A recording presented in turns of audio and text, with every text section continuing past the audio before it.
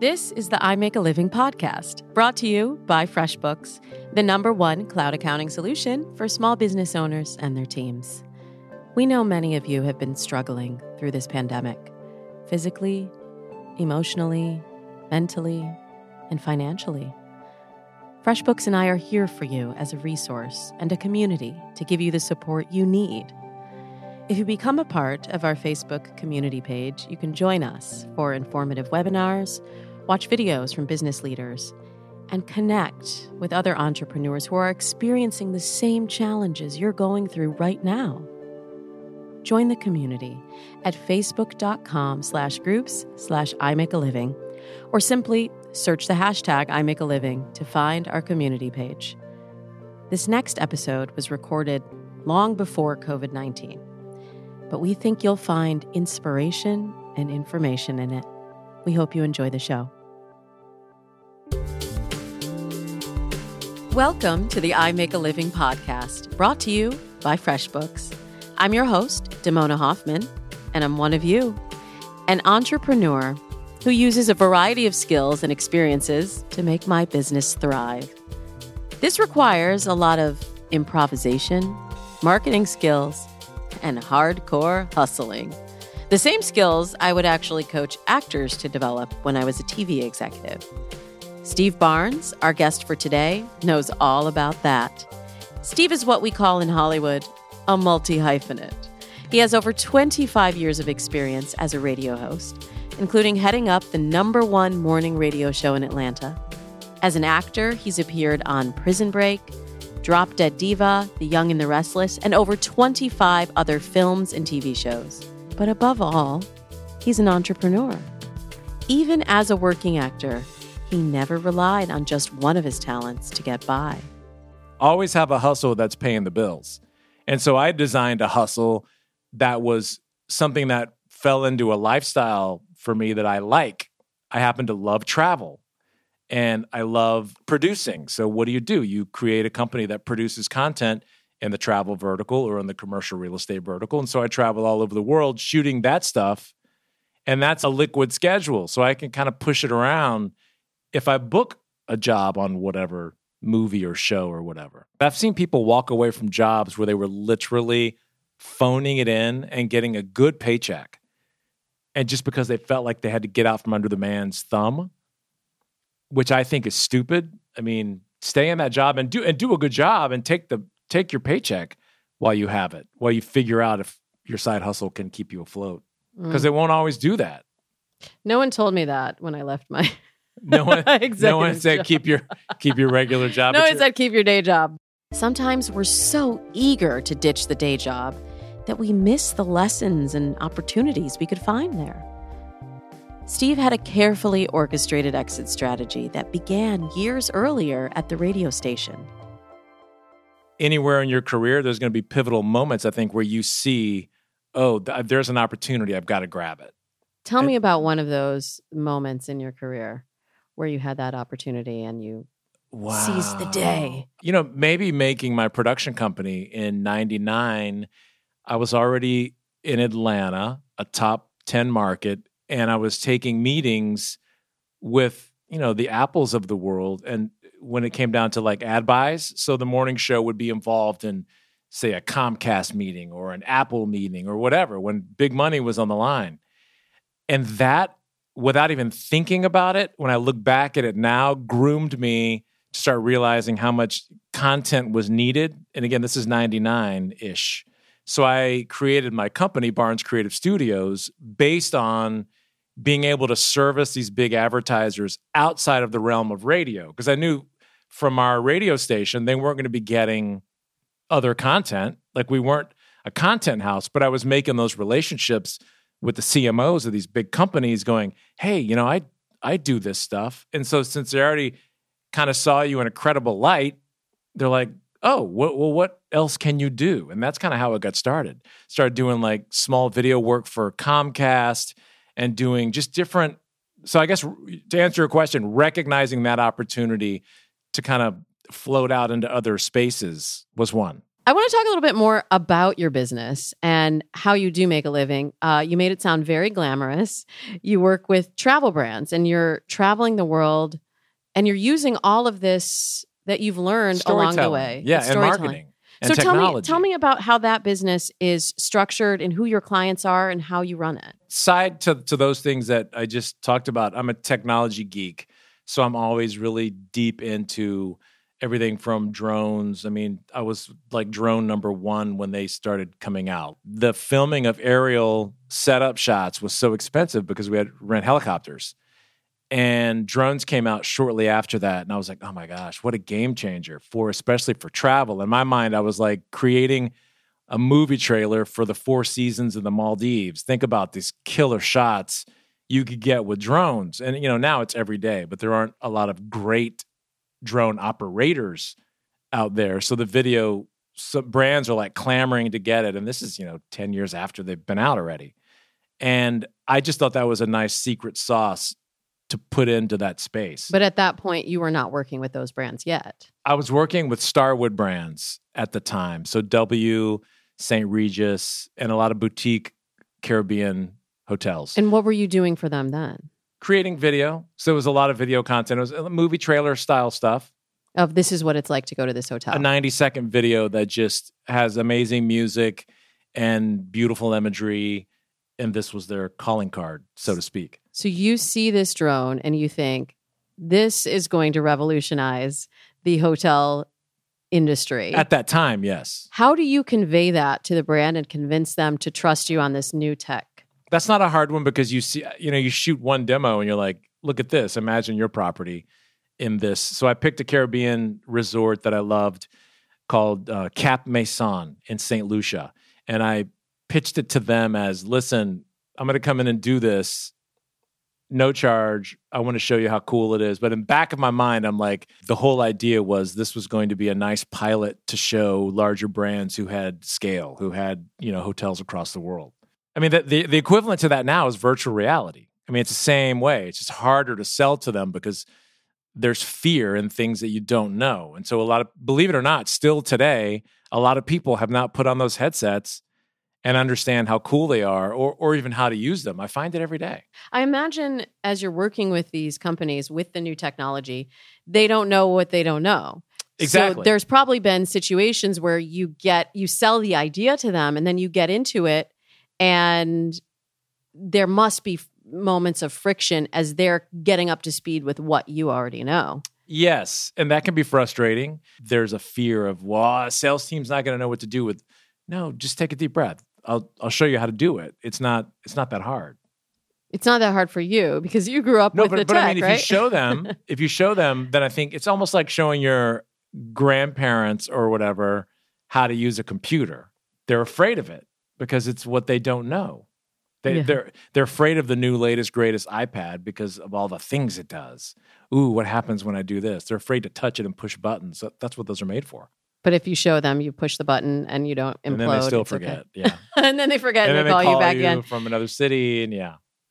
It sounds like you have a really glamorous and exciting life, Steve. I totally do. What's the down? There must be like some moments where you're like, no, I mean, the downside is, I think, risk. As an entrepreneur, you've got to commit. And I think that you've got to know that your hustle can pay the bills, so that's the big fear everyone has in becoming an entrepreneur. Will it work? And only reason I felt like mine would work is because I had so many things that I'd already done that led to that road because I love what I do. Well, freedom. I mean, there's a ton of freedom. Oh, yeah. There's a ton of freedom. But sometimes also when you have the freedom, like you said, there's a little bit of, it's lonely at the top. Right? No, it's lonely. And my wife's an entrepreneur also. She's an antique dealer. And so we both have a schedule that is only made by us. And so it's, of course, she comes on the sexy shoots when we're shooting, Four Seasons in Paris. She obviously comes because who doesn't want to stay at the George Cinq for, a week at a clip. But she doesn't come to some boring apartment complex in Denver that I might be producing something for. Does it feel like work for you when you're at the Four Seasons? It doesn't feel like work for me at all. The only thing that's hard work is memorizing lines, I think. That's the hardest of all my things that I do, I hate to memorize lines. Fun fact, I got my start in Hollywood as a casting director, so I've spent a lot of time finding and coaching people with potential. Some of the tips I would give talent also can apply to entrepreneurs. Be successful in your own market before you move to the big leagues. It doesn't make sense to start your career competing with people who have much more experience than you do. Plus, you can still be a big fish if you stay in your small pond. Don't put too much pressure on every meeting. It might not be your big break yet, but you can't let that shake you. Keep an eye on your competition and check out what they're delivering or not delivering. And as it turns out, Steve applies all of these rules to his business too. It's the Wild West right now, so you kind of have to be watching your back with who else is pitching but not delivering. I feel like I've established a good enough name for myself in the space that I feel like if they're having the conversation with me, they already know how much it costs or they know what they're going to get. I've even found people stealing my work. So stealing stuff from my website and pitching people that I've talked to before, maybe that aren't like prevalent on my website because I didn't maybe post it there or it's not there yet, and have pitched my work as their own. That's how crazy it is. What do you do about that? Because I hear that is really common, especially with Instagram as well. Yeah. I know a lot of photographers that get their work taken. They're going to fail the minute they have to deliver. So as soon as they have to deliver, even though you've published something, they can't really emulate it to your style exactly. So they may acquire the work at some crazy low rate that they've pitched, but then when it comes time to deliver, I've had people tell me they've spent thousands of dollars on something and then they're just throwing it away because it's that bad. So it's people trying to get in that haven't done the work, which you could find in any field. Yeah. People who've cut to the chase. How do you, talking about how much to charge, how do you figure out pricing? You said other people, when you pitch, people already have a sense of how much it's going to cost. But I'm sure there's a lot of people listening where they're in, I mean, I'm sure when you started out, it was all new. People didn't really know how much it cost. How do you figure out what your time and your knowledge and your effort is worth? You have to constantly evaluate the market. I think you have to, with all the relationships that you've made, maybe you can find out what are people paying for X type of stuff. But also it comes with what is the product. So for me, I'll get a lot of times someone will call and say, oh, we love there's this one video I did for ThyssenKrupp, which is an elevator company. They're doing a development of their brand new headquarters in Atlanta. It's this 60-story building, and it's got all this crazy effect stuff going on. And they will ask, oh, we like that. And I'll say, oh, well, that was X thousands of dollars. And they're like, whoa, what? And then so they're kind of setting the tone for what they can or can't afford in their own mind. So I usually say, tell me your budget. And that's not like a ploy to go, I want to get all your money. It's more like, here's what's reasonable. And I think because of the fact that I have credibility in the space, they'll go, oh, well, our budget's $20,000. And I'll be able to say, oh, well, for that, here's what you could do. It could be this, or you could do this, or you could do this.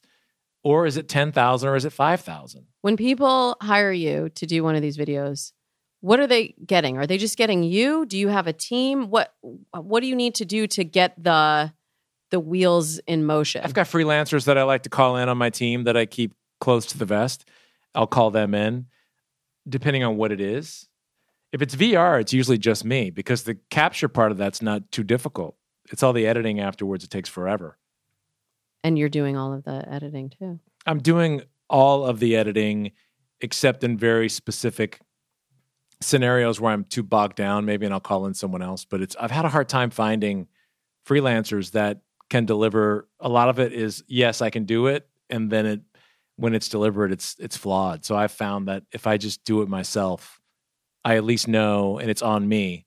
If something's wrong with it, it's on me instead of me having to go back. And then I've wasted all this money on an editor because that gets specific with like the 360 imagery that comes with VR. It's very different to work on that in Photoshop as opposed, and I'm not talking about the video part. I'm talking about just regular imagery, not moving, not animated. So it could be video in VR or 360, and that's a whole different beast. As a solopreneur, essentially, you're Sure. describing a solopreneurship. One of the challenges that I see is that when you're committed to something, or when you're sick and you can't get there, or let's say you book one of these wonderful Sure. acting jobs and you've committed to delivering a certain project, how do you manage that when there's only one of you and you can't multiply yourself? Well, thankfully, those are not time pressing. The shoot's out wherever. I've had to leave before. When I just did that Carell movie, they changed my dates. I was on a shoot in the Caribbean, and they changed the dates, and I had to leave a day early. And my wife stayed with our friends there, and I left. So that industry definitely is, they need you now and they need you now. But my other world is not so much that. But how much of that is how you've designed it? Oh, it's totally that way. Because it's not, and they may change their dates. I just had a shoot for 4 seasons and they didn't have appliances in one of these fancy new villas yet. And so they weren't sure when they were going to be in or when they would be installed. And so we're trying to book the shoot, and it kept changing. Yeah, construction just right. never ending. And I'm fine with that. If I have the availability, I'll just look at my calendar and go, well, I can bump you to this week, or I can bump you to this week. But they're real cool about, I may come in a day earlier and leave a day after, or whatever. It hadn't been a big deal. Sounds like Knock you on have wood. a really fun and comfortable lifestyle, No, it's fun. I enjoy it. a thriving business. But the boredom will kill you as an entrepreneur.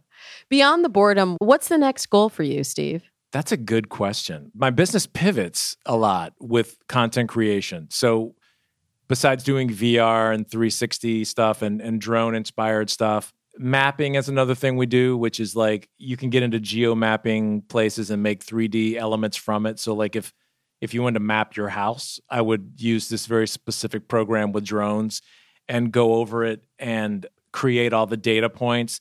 And we could use that to like look at all kinds of agricultural things with land or with construction, or create a 3D. So some of that stuff is interesting to me, although it's a lot more going on with it. Otherwise, I don't know. I always just look for opportunity. Having a variety of experiences and project types means that Steve is always keeping busy and always ready to find the next opportunity. Even through this pandemic, Steve has continued to pivot by making new content and keeping creative. The weird thing about being an entrepreneur is you don't know what's going to be going on every month of the year. And I found for me, it's like a 60-day revolving platter. There may be a ton of things on the calendar, and then like in 3 months, there's nothing. But there's a lot of talk about quarter 1 or quarter 2 or quarter 3. But you may be in quarter 1 looking at the calendar going, I haven't got squat in this next section of the calendar. And that early on, it would freak me out. Now I don't really care because I know it'll come. Do you hustle to make it filled, or are you okay That's with my problem is open I space? don't hustle as far as a business development side. All of mine is word of mouth. And luckily I've had enough big jobs with big companies where I've established working relationships where they do come around, but I should be better at developing business and I'm not. It's just not. I like to worked close. out okay for you. But I like to close. I love to close, and that goes back to the meetings and the radio days where I would love. It's exciting, and it's right there to that point. I don't like. You won't see me cold calling. I just can't. It's not in me. Like it's just a weird thing. But it's interesting when you say it that way, because it's almost like that's what you've been conditioned to do. Like they brought you in the end when you were a radio host to They've close the already deal. done all that stuff. So you're continuing to do the thing that you were trained and conditioned to do early in your career. Yes. And I still see salespeople and I marvel at how they do it. I don't want to say can't. I don't like to do it. It doesn't come naturally. No. I feel it's like putting a gun to your head to go in and like, because I don't want people contacting me to sell me something, Like, do you ever, when someone rings the door and they're selling something? I'm a sucker, so, I get too frustrated. So yeah, if I had to do anything better, I would say it should be that. But I still don't. I'd rather find a person that did that, but nobody wants to work for a commission, no matter what the commissions are, I have found. And it's not because it's not you. They don't have the same passion as you selling your stuff. And they also can't speak from inside it. So it's kind of, what are you going to do? You just do what you do. Do what you do until you have to evolve, right? Yeah, you just keep meeting people, I think, from wherever your business is established, and that will bring you business unless you want more. If you're looking at the calendar and you're not able to fill a particular period of time with work, how do you ensure financial stability during that time? Planning, really. I mean, just throughout the year, making sure you're making wise financial choices, and you speak with your financial advisor, and you talk. I mean, you know how much overhead you have and what you have to get in. Like, is it about keeping your lifestyle expenses to a point where if you have a down couple of months, it would never break you? Or is it about having a slush fund that you can go to? Well, the beauty is the way I've designed in my specific case. Think about it. I'm on the road more than probably 50% of the year.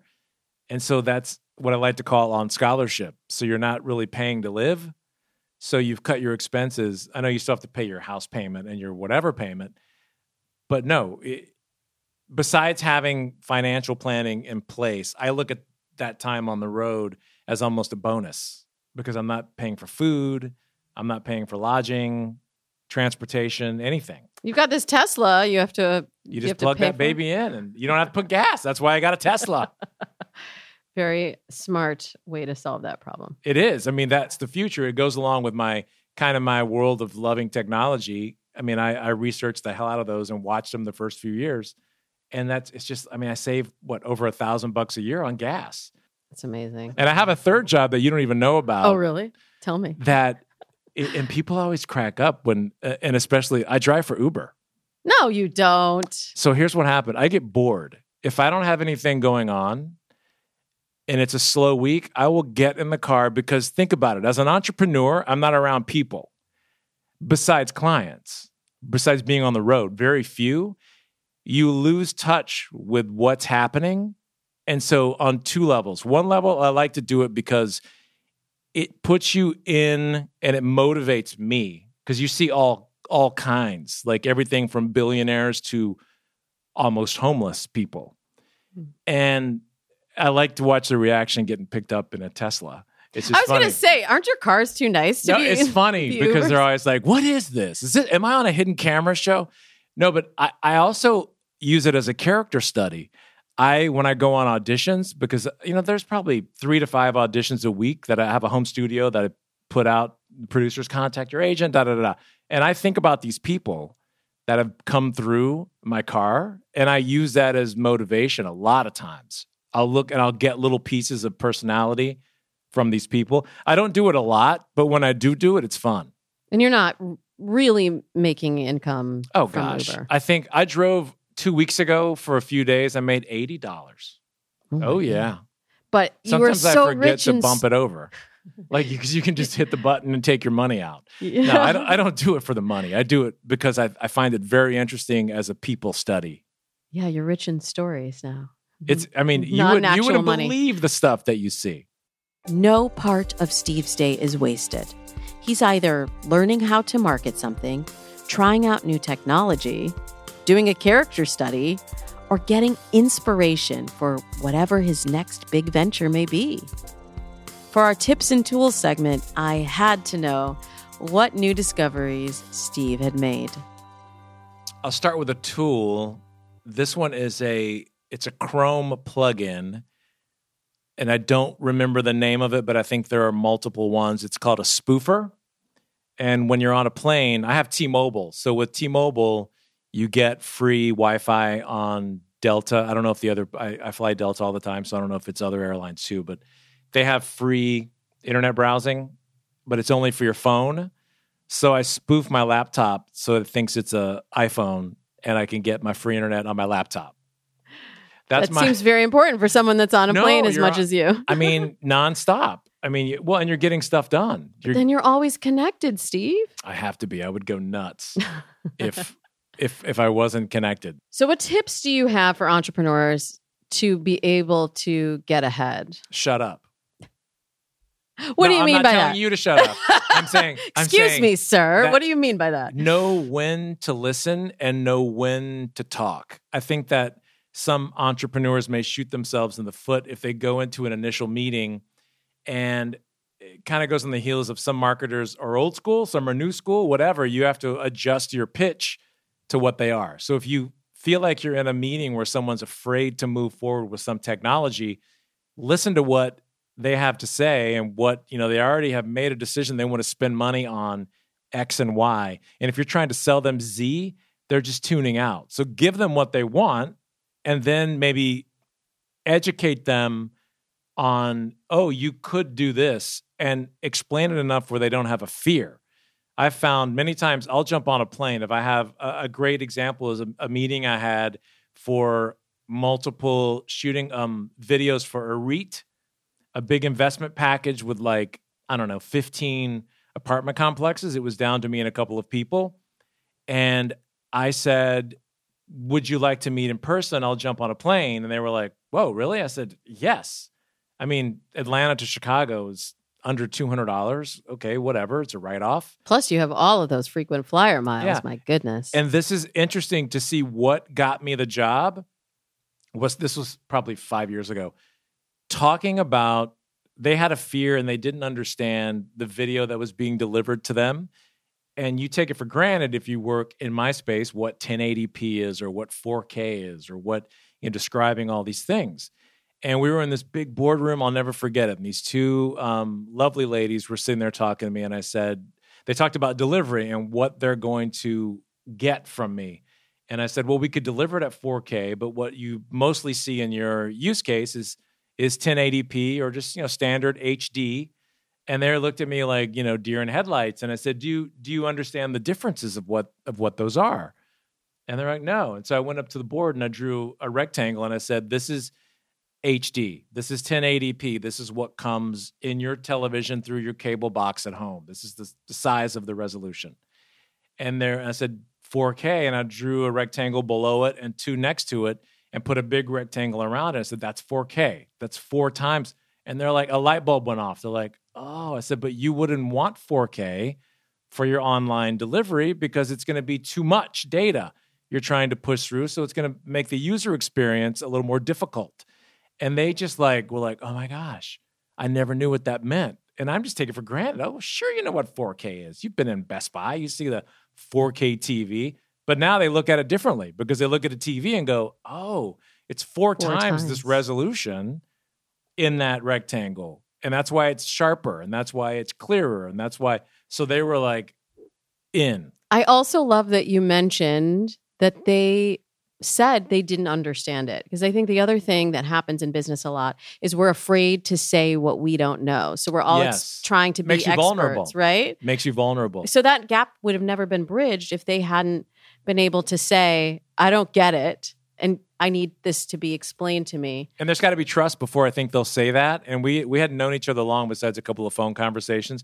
They turned into be a major client over and over again. And they wouldn't even entertain anymore because they knew that I was going to protect them. And I think that's my value proposition in any of my business, whatever it is that my intel is your intel, and me staying on top of it, that's my job. Your job is to come to me and tell me what you want, and I've got to figure out how to deliver it in a cost-effective way for you if you are limited by budget, but I still want you to get what you want. Does that make sense? Yeah. You can make a TV show for $10,000 or you can make it for $10 million or a video or a production or a series, whatever it is, an episode. I mean, if you have to shoot it on an iPhone, these days you can do that. And no one's going to know the magic behind. If someone came to me and said, we want to do this, but we can't afford, X, Y, and Z no production. 4K for us. Let's go buy 3 iPhone 11 Pros. Yeah. And get stabilizers for them. The technology will blow your mind now. And if you showed it, I guarantee you I could shoot that series on those phones, and with the post-production work, you would never know. We always had a saying in production, you've probably heard this one before, you can have it good, fast, or cheap. Pick 2. But these days, you can almost get 3. You can almost get 3. Well, with your help, I'm sure they can. Well, and production companies and agencies don't want to tell you that. And that's another, as an entrepreneur, as a value prop, is that they're going to run the tab up and they're not going to tell you how they're doing it. You're just going to spend the money. And you're going to get the bill and go, what happened? Yeah. What am I paying for? I'm going to be transparent and tell you, here's what it's going to take, and here's what it's going to cost. And that's why people like you, Steve. I hope so. As a relationship coach, I know that trust is at the foundation of every great partnership. When you build a brand based on trust that you will deliver what you promised, and trust that you know what you're talking about, your customers will keep coming back. Don't forget to implement the other great takeaways from my talk with Steve. Build a business based around the lifestyle you want, not the other way around. None of your experience is wasted. All of the ups and downs that you endured in the past can help you in your business today. Educate yourself and your clients. Act as a guide to clients who are nervous about trying the next big thing. Always stay 3 steps ahead of the competition. Your curiosity today could be tomorrow's mortgage payment.